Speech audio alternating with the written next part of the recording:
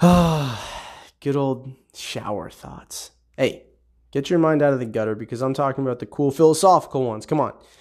All my Yahudim. Good Shabbos, Shabbat Shalom. It's Friday. The week is over. You made it. You got through it.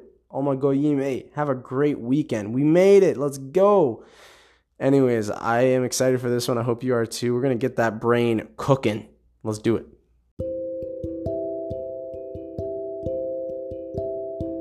Okay, let's warm your brain up for a second here. How many sides does a piece of paper have? I know immediately you're like, it's two-sided, but you know it's a trick question.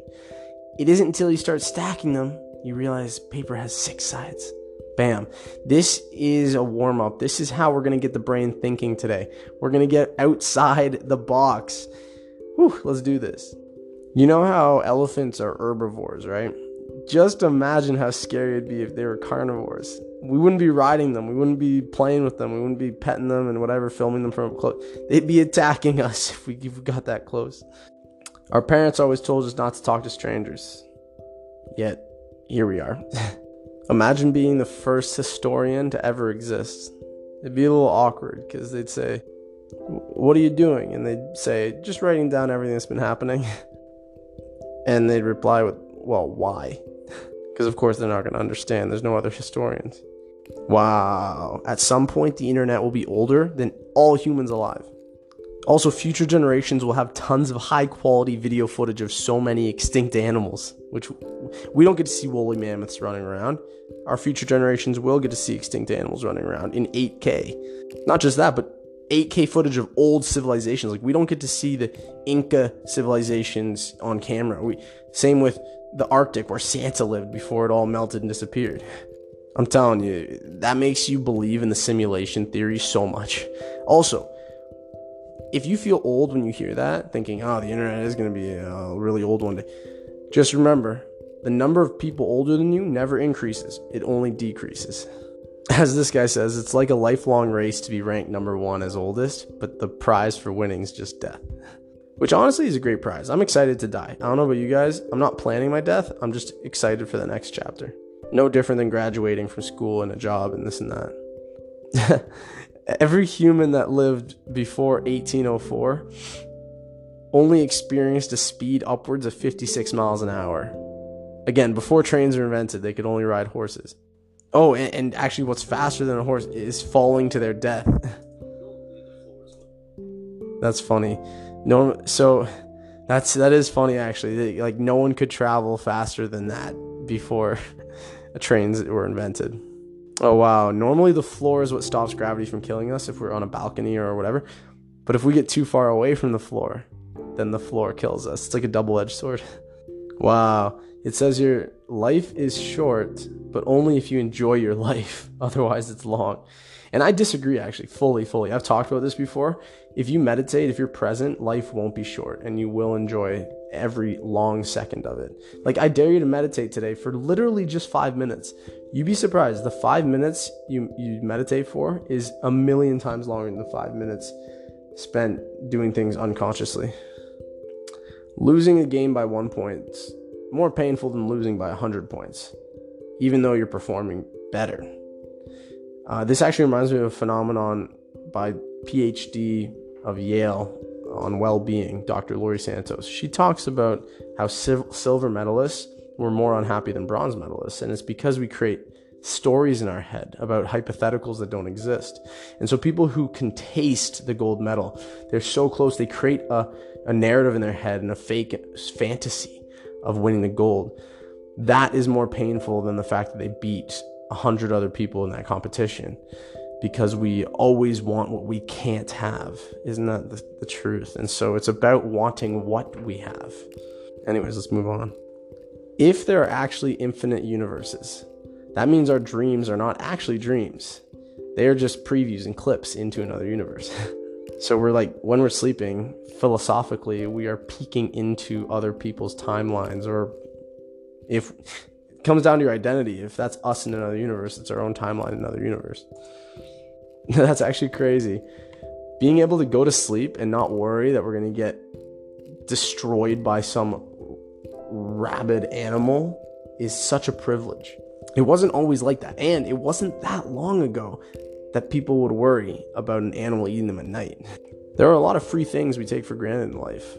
Our health is a biggie, actually. Being healthy, we don't realize how great it is until we are sick or weak. National parks is a reminder of what the world would look like if it weren't for humans, if it weren't for our destruction of these beautiful nature sites. And the irony is that we enjoy them so much, even though it's a reflection of our own damage to the earth. We blink so much, but we forget characters in first-person video games never blink. That's a mindfuck. Otherwise, the screen would go dark, for anyone that didn't pick that up. Think about this. We don't get along with every human being. Actually, very few, if you think about it. And yet, we think we just get along with aliens, no problem. Just a friendly reminder, when the asteroid that killed the dinosaurs hit Earth, it apparently blasted 99% of everything away and like killed all that life. We are part of the 1% remaining. Isn't that insane? The deep ocean's terrifying, this guy says. People will swim at the beach, but even though there are way more corpses in it than potentially on land. And because there's a bunch of corpses in water in the ocean, people will not swim in a pool with a corpse in it. So, therefore, it sounds weird, but this guy says humans all have a corpse to water ratio in the back of their head. One that's acceptable for them to swim in. That's so funny. I'm just thinking of that ratio. That's a massive ratio, but it's true. Like, technically it's a ratio. Oh, that's so weird. Water makes darker fabrics darker, even though water is clear. Gotta love chemistry. Most animals have never seen their own teeth and can't even clean them. Wisdom teeth aren't actually useless because there are surgeons who make their entire career just off wisdom teeth. We choose our careers when we're least informed on what they're like. What's crazy about that is some people work in the same industry their whole life and never know what it could be like in a different industry. You could be the next Jeff Bezos. You actually don't know because maybe you just picked the wrong industry, but it's because we were the worst and least informed on it when we had to choose. There's a point in people's life where counting as high as possible isn't knowledge anymore, but will, like just pure will. Counting to 200 billion would take you over, can you guess? 6,000 years. And Jeff Bezos has more money than that. Same with Elon Musk. Our brain actually can't comprehend things that large. Fun fact. So we've all heard that the brain named itself, right? But it also realized it named itself and then was surprised that it realized it names itself. Psychics, they do not accept walk-in appointments. They're not real psychics.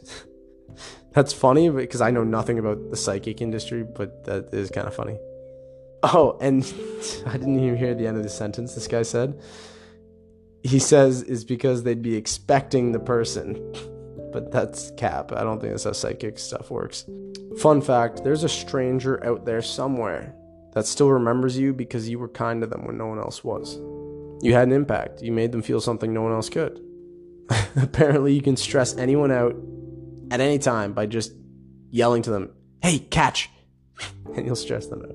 Wow. Hospitals are the only building where more people leave without entering, aka babies, and more people enter without leaving, sadly.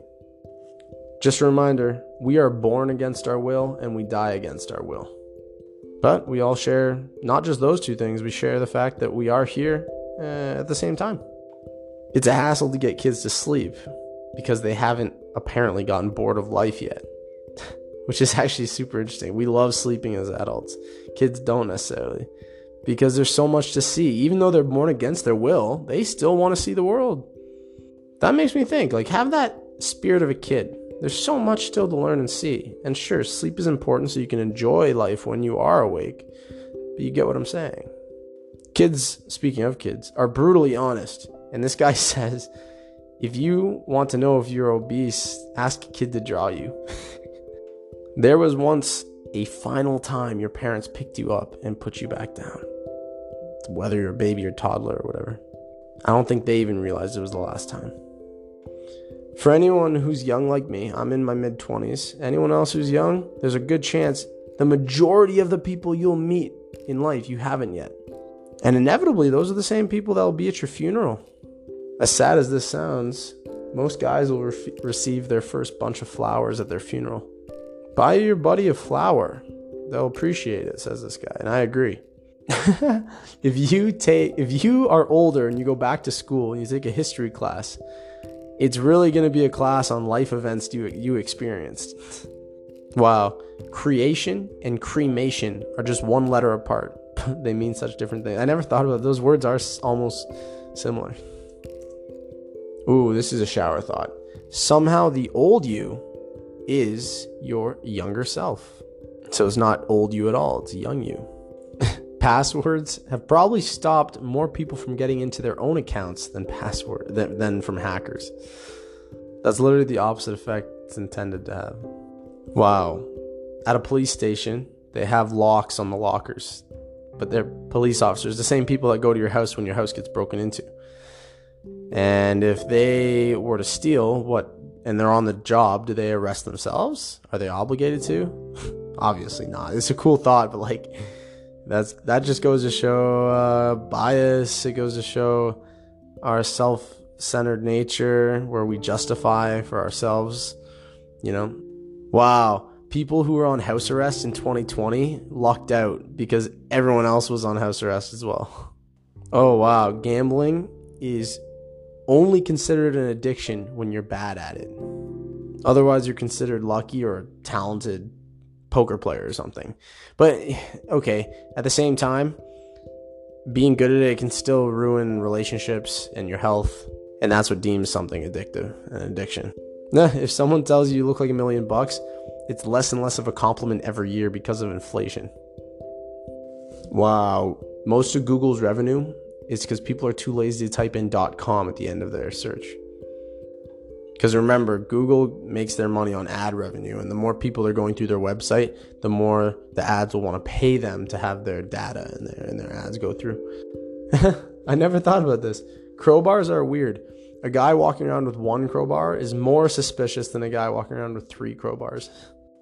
We talk about guilty pleasures, but this guy says every pleasure is a guilty pleasure if you're anxious enough.